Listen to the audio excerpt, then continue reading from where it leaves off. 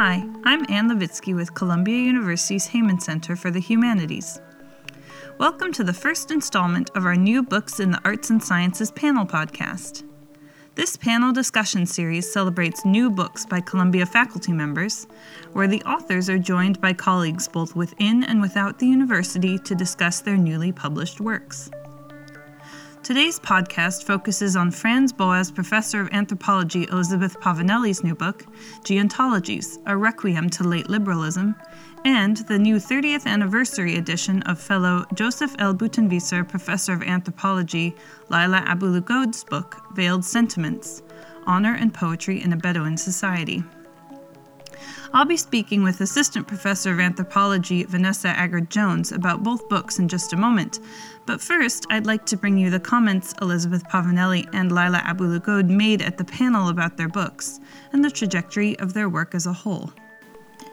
First, I'll bring you Lila Abu-Lughod's reading of her book at the panel. She begins by speaking about her experience while writing the book and its initial publication, and the invitation to publish a new edition. It's strange. I just wanted to say a few things before reading a passage, which is what they suggested. It's strange to have a book that you wrote when you were in your early 30s. Some of you haven't even got there, but when you were in your early 30s, to have it reissued. I was a really different person when I wrote this book, and anthropology was actually a very different beast when I published it, which was 1986, which is the same year as writing Culture, is that what it was called? Yeah, it was a kind of watershed in anthropology, too, and we didn't have the benefit of it all yet. But I was thinking, I'm the kind of person, the kind of anthropologist, and the kind of feminist scholar that I am, as Tricia sort of described, now because of the life that I shared with families in this community in the Western Desert in Egypt that many years ago, when I was young, late 70s, early 1980s is when I did the bulk of the field work, and even this book was, the next book was the mid-80s. But everything that we shared, everything that happened in our lives, in our relationships, and in the world of which we're all a part. I mean, this is what made me who I am now, and a very different person than I was when I first went to live with them. So when I was invited to reissue the book for its 30th anniversary, I was quite ambivalent. But the book is still widely taught. But I thought, what can I add? So I said I'd write an afterword, sort of reflecting on what it meant now to think about what I did then. And as it happened, I had recently taught a required course in our department called Ethnographic Imagination, which I thought would be really easy for me because I'm the anthropologist next to you. But it was incredibly difficult for me, and it triggered these very serious soul-searching about what we call field work and about the very project of ethnography itself. And I still remember sitting with Beth and Claudio and a few people in the lounge in the anthropology department talking about field work and what it is and how weird it is and how intense it is and how much it is part of us and how it's impossible to explain it to anyone who doesn't do field work. I decided to write a little bit about what this has meant to me and what my relationships to this community have meant to me and what's happened to anthropology in the meantime as the afterword. So sort of thinking about a project really that I pursued for 35 years of my life or more. So I ended up calling the afterword the values of ethnography, and I actually wanted it the values, parentheses around the S, so the value of anthropology, but the values, the ethics of it. But I was persuaded by someone that it's too pretentious to have parentheses around an S. So it just became this very plain title. I'm really actually looking forward to hearing what my wonderful colleagues here have to say, some of my favorite colleagues in the world, what they have to say about our books. But it was suggested that we read a little bit from our work, just to give you a taste of it, and it was very hard to pick anything. because I try to cover so many different topics, but I'll try this with the last section that's called Ethnographic Reserve, with a nod to Audra Simpson. It doesn't say with a nod to Audra Simpson, but it is with a nod. So it says, when I was invited to prepare a 30th anniversary edition of Veiled Sentiments, I imagined I would use this occasion to let readers know about the transformations that had occurred in this community, but reaches of the borders between our formerly separate worlds confused me. The situation confronting the Oulad Ali since the uprisings in Egypt and across the Arab world in 2011 on the one hand, and the exchanges we had when I came to visit them to assess these transformations in 2015, and I had been visiting regularly, but on the other, forced me to reconsider the ethnographic impulse that had sustained my work over the years. And then I end that section and pretty much the book, and there's lots of other stuff in here which will probably be picked up there, but this is what I'm going to say. The ethnographic reserve, I feel now, is protective. Although Veiled Sentiments opened up worlds for many and was for me a labor of love, the lofty goals of ethnographic work no longer seem so compelling. To honor our Aishra, which is a word in Arabic that means living together, I do not want any longer to mediate my relationships with these families through anthropology. I hope they'll value the historical record I've created of who they were and how they lived. I hope they will find the analysis true to life, maybe even illuminating, and I hope someday they will ask me for something, maybe to work with them on something that matters to them. But in these uncertain times, it's not clear to me what good would come from more revelations, however insightful, meant for audiences that do not really include them. I turn over in my mind the touching thing that one of the Hajj's sons, the Hajj was my father there, son said to me when I was getting ready to leave after my first visit following his father's death. He was a handsome young man with green eyes like his father's, and I had a soft spot for him. I always remembered him as the quiet boy who had lived with us for a year without his own mother present. She had argued with the Hajj and had gone back to live with her in her brother's household, and it took a while for them to reconcile. The young man said to me, "Just because the Hajj is gone, don't think this isn't still your home." And I appreciated that. The question I have now is how best to reciprocate. Next, we'll hear Elizabeth Povinelli speaking about how she came to be part of a community in the Northern Territories of Australia. Well, I was going to just read something kind of randomly. But since Lila began with a framing, I thought maybe it would be helpful to do similarly. And because it's interesting how perhaps beginnings coming into disciplinarity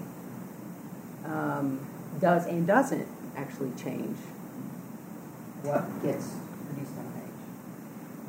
Or it's a question.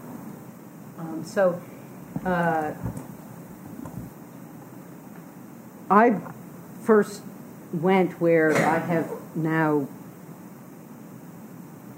live, so other than in New York, so kind of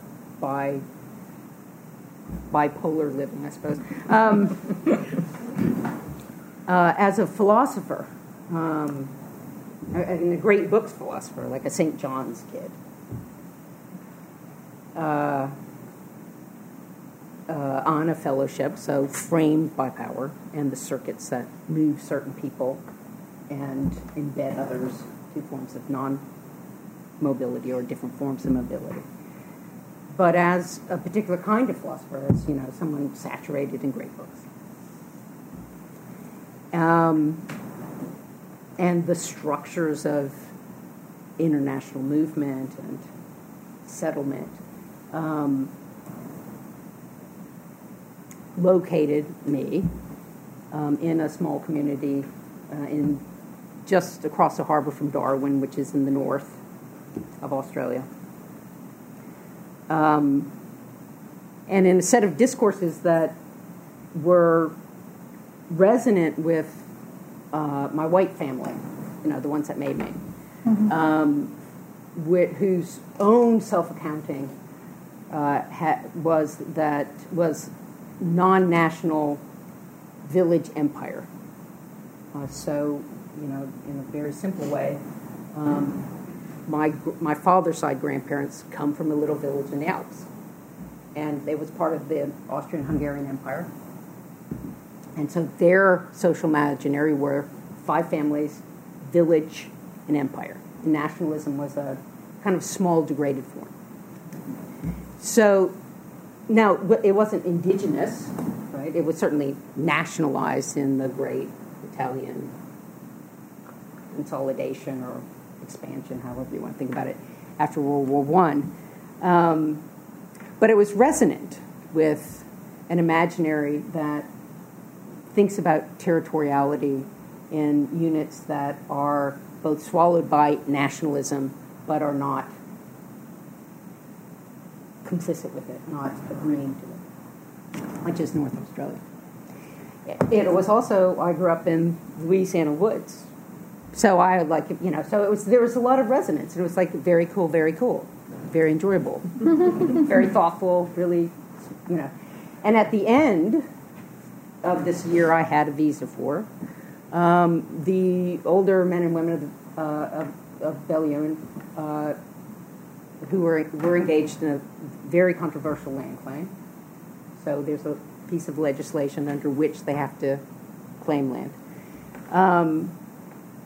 Asked if I would come back to be their lawyer, because by law, indigenous groups in Australia can't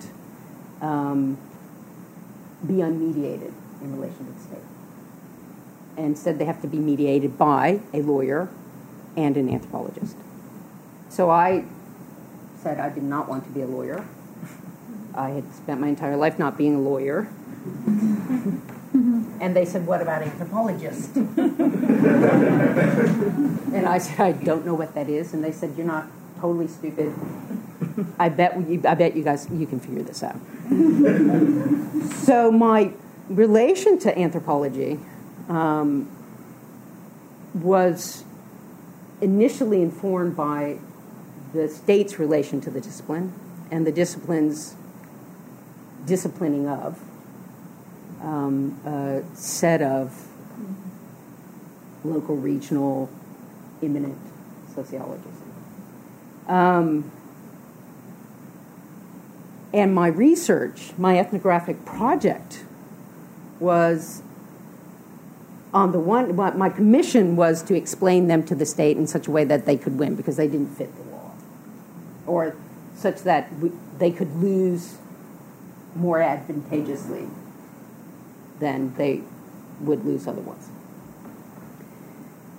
But my research project was never to explain them to others, but rather to understand how power in its ethical form, in its epistemological forms, in its economic forms, disclose itself when standing with them. Right? So my ethnographic project was late liberal power. Right? And thus the content of what we've done together over the last 32 years has continued to be that. What I'm trying to do with them is understand what power is as it addresses them and us differentially.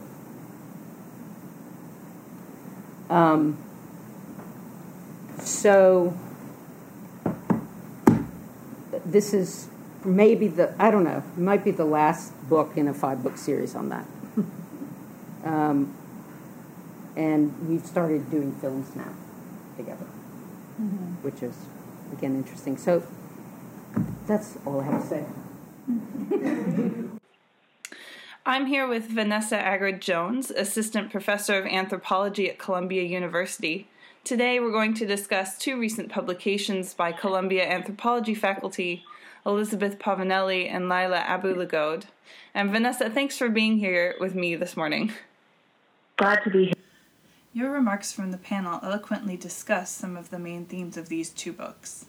I would like to ask you to say a bit more about these themes and how they pertain to each author's work specifically. Both Elizabeth Povinelli and Lila Abu-Lughod rethink or return to methodologies and ways of thinking, constituting different ways of approaching projects that transcend traditional or sedimented anthropological practices. How do the ethical concerns or practices you spoke about at the panel appear in Povinelli's work? Or how does her project contribute to an understanding of or practice of ethics in the discipline? Wow, great question, and thank you for the kind framing of my remarks during the panel. I think what I did say at the panel, and I think is quite true about both of these projects, is that one of the ethical concerns that they lay on the table for us, both as a discipline for anthropologists, but for people who work on theories of our social world more broadly, is what Beth Povinelli has called a practice of effort.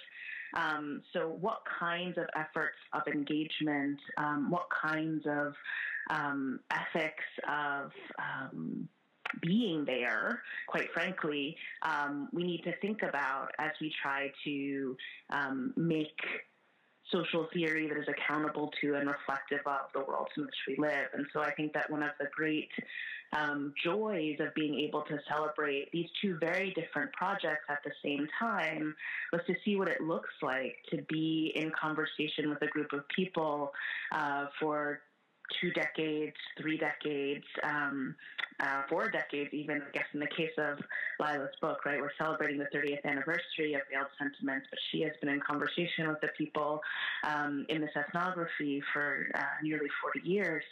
And what kinds of efforts, what kinds of practice it takes to continue to work alongside people who live in kind of radically incommensurate worlds is a term that Beth has used in her own work and other essays. So part of the ethical concern that both Povinelli and Abu-Lughod put on our tables is about what it means to show up with and for others, and what that does to the kinds of social theory that we produce. So I think anthropologists have a particular kind of commitment to being there over and over again, and they both show us kind of what it could look like to do that over the course of one's not just career but life, to really think about this as a life-building project and not just about something focused toward the academy.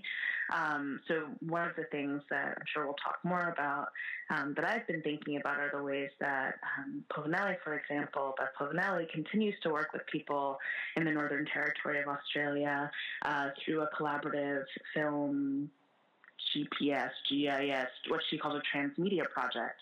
And this is a project that grows out of long-standing investments in this community, where she began as someone who worked in this community, was asked to become an anthropologist for this community, spent many, many years working and writing alongside of them as they pursued a land claim, and is now kind of thinking with them through different media. So I think this is about a kind of an ethic of flexibility, methodological flexibility, right? We work with people at different moments in different ways, but also about an ethic of endurance, right? We also stay the course, even if we are not in daily contact with the folks with whom we work, we maintain a kind of concern for their lives and their futures. I would like to also come back to the mention of the digital that you brought up in connection with Beth's work, but I wonder if first you could talk a little bit more about the methodologies of Beth and Lila, because you speak a little bit about the movement out of or past cramped spaces of academic thought, and I think you were alluding to that in what you just spoke about, but I wonder if you could say a little bit more about how you perceive these movements in each author's works. Sure. I think that both Beth and Lila show us in compelling ways how anthropology works as a troubler of dominant knowledge regimes. I think both of these projects help us see to everyone else working in social theory, you're still enthralled in interpreting the world with Foucault or with Deleuze or with Latour or with whoever else, right? And they ask us, what might we see from here, wherever they're, or here-ish, as Beth might say. What do we see from the locations of people living far from the actual or conceptual centers of Western power? What kinds of, Beth calls them analytics of existence, might they place on our collective tables? And I think this is both an anthropological conceit, right? This is part of why the work of people in this discipline looks the way it, of many in this discipline, not all, looks the way it does. But I mean, even Lila's project, right, Veiled Sentiments, came out 30 years ago, but remains a classic in the discipline, because of part of what she's doing is she's saying, we've had this one way of looking at and thinking about discourse and the political. There is a dominant mode of understanding what politics are and how people kind of articulate political aspirations and political theories.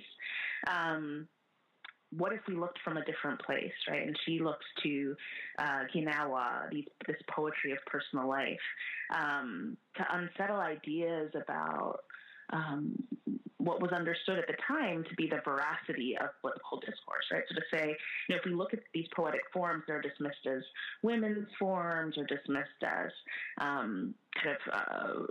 unimportant kind of snatches of mundane life. What could they actually teach us about something much bigger? So it's a kind of methodological shift to the small, to the gestural, to the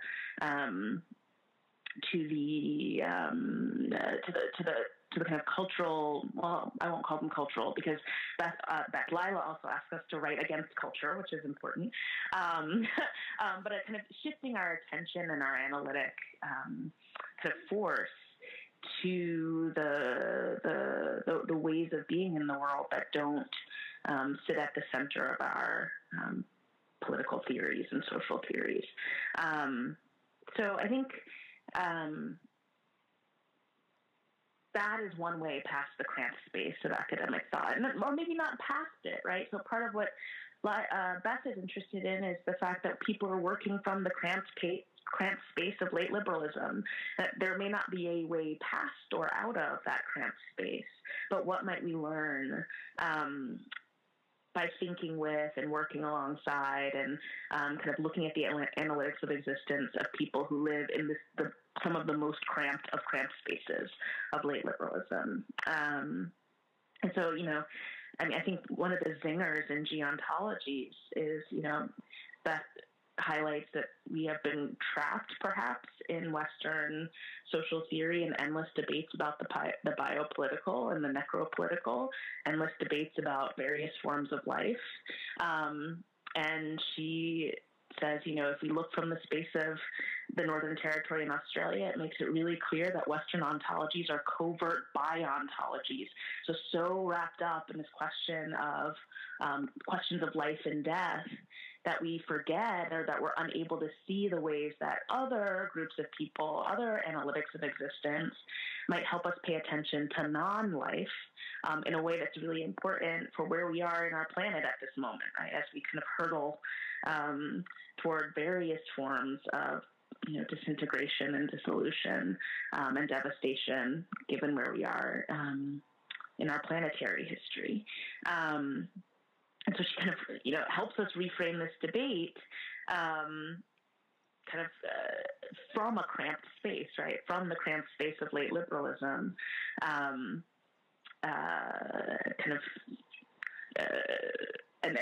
helps us see what that kind of space might offer to our social theory. You mentioned Beth's filmmaking project earlier.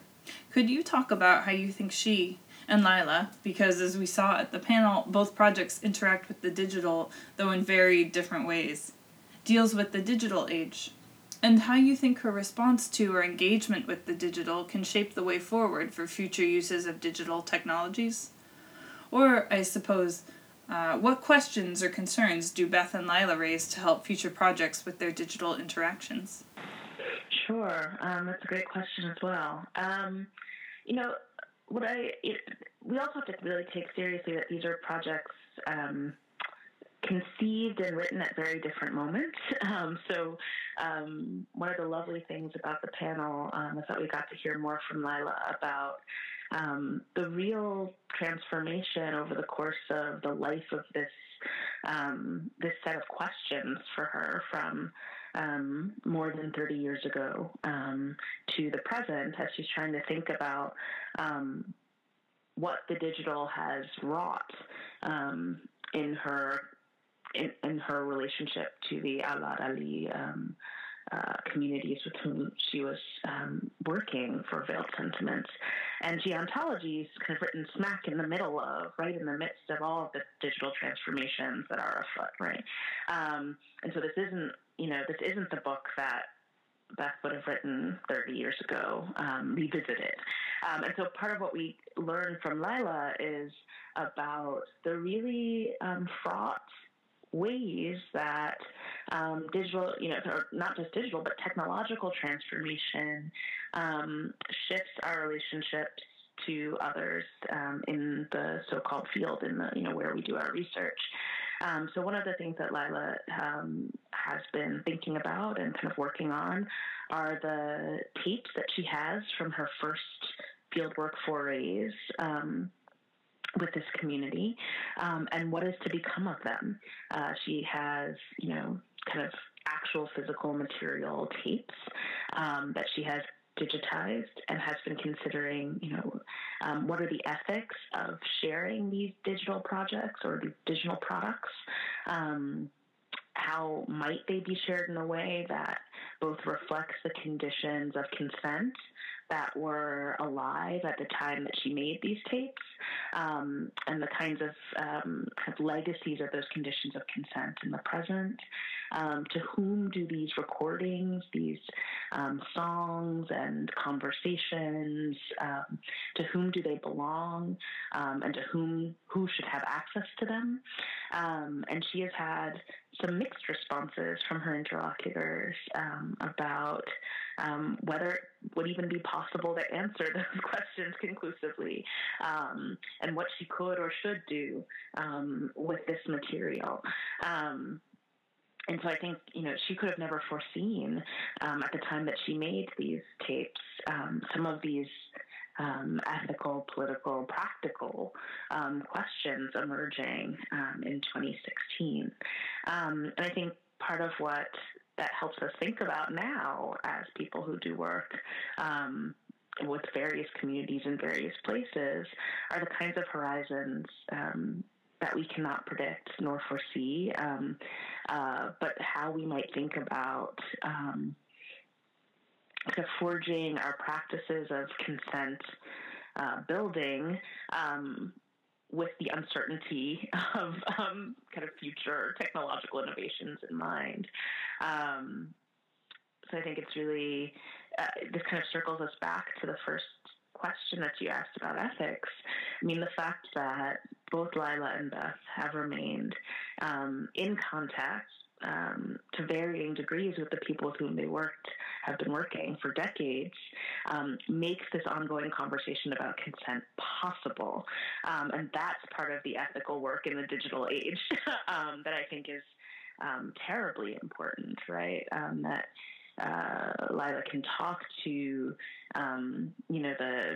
the children and grandchildren of the people who are on these tapes about what is appropriate to circulate, whether they would like access to these things, rather than kind of be sitting with them years later outside of any kind of conversation about their legacy and their futures. So that is one thing that is that these projects help us think through. And the second is this kind of amazingly fun and flexible and interesting Karabing digital transmedia project that Beth has been engaged in with this collaborative, this collective of people in the Northern Territory. And I think, there are so many different things that they've been trying to do. They've been making use of GIS technologies and GPS technologies, trying to think about alternative forms of mapping and archiving, and their relationship to, development strategies They've been making use of film and video. So really kind of thinking both about alternative forms of archiving, but also about alternative modes of working and thinking together in the service of enduring in late liberalism, right? So how do we continue to kind of make life worlds, I think part of the question and part of the concern that they're putting on the table for us is how do we amplify the field. This one of the things that Beth talks about at the end of Geontologies is what might happen if we amplify. She says amplify the field of normative force for alternative analytics or something like that. Right? So this isn't a direct quote, but she's thinking about ways that these analytics of existence that are, au courant among the folks with whom she's working, what happens if they come to some sort of, if they circulate more broadly, what might happen if we could use the tools at our disposal to kind of move these alternative analytics, both within and beyond the communities in which they have been developed and reworked and circulated.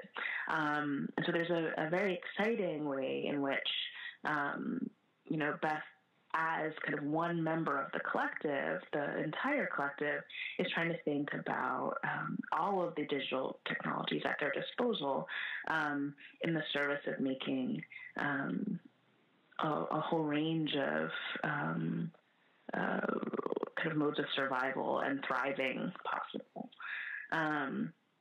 And kind of what this means for our discipline or our work as academics. I mean, I think one thing to take very seriously is the kind of humility with which Beth approaches her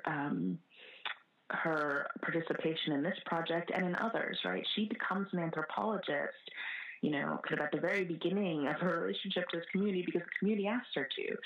They're in the middle of a land claim process and they need an anthropologist on their team alongside a lawyer. And the community asks her to become a lawyer. And she says, a lawyer is not quite what I imagined for myself. And they say, well, if not a lawyer, can you become an anthropologist? And so she does, right? And similarly with this Caribbean collective, for the non-Indigenous folks who are involved, they have to bring a certain amount of material resource to the table as part of their kind of commitment to working alongside and being clear about the relationships of power that are circulating in this group. And so I think there's a lesson there too for us about ways that the digital are not simply a question of, can we make films with people or can we make websites with people and what does that look like? It's also about taking seriously kind of who we or who the people are with whom we work and who we are in relationship to them in a thoughtful and critical way. I just want to thank you again for speaking with me this morning, and I look forward to hearing more from you and also from Professors Povinelli and Abu-Lughod. So thank you again. Thank you. Well, thanks for joining me today to talk about Elizabeth Povinelli's new book, Geontologies, A Requiem to Late Liberalism, and Lila Abu-Lughod's book, Veiled Sentiments, Honor and Poetry in a Bedouin Society. I'd like to thank our sponsors, Columbia University's Dean of Humanities and School of Arts and Sciences, in addition to the Heyman Center for the Humanities and the Society of Fellows. I hope you'll join us next time when we discuss Manan Ahmed's new book, A Book of Conquest, The Chachnama and Muslim Origins in South Asia. From Columbia University's Heyman Center for the Humanities, I'm Anne Levitsky.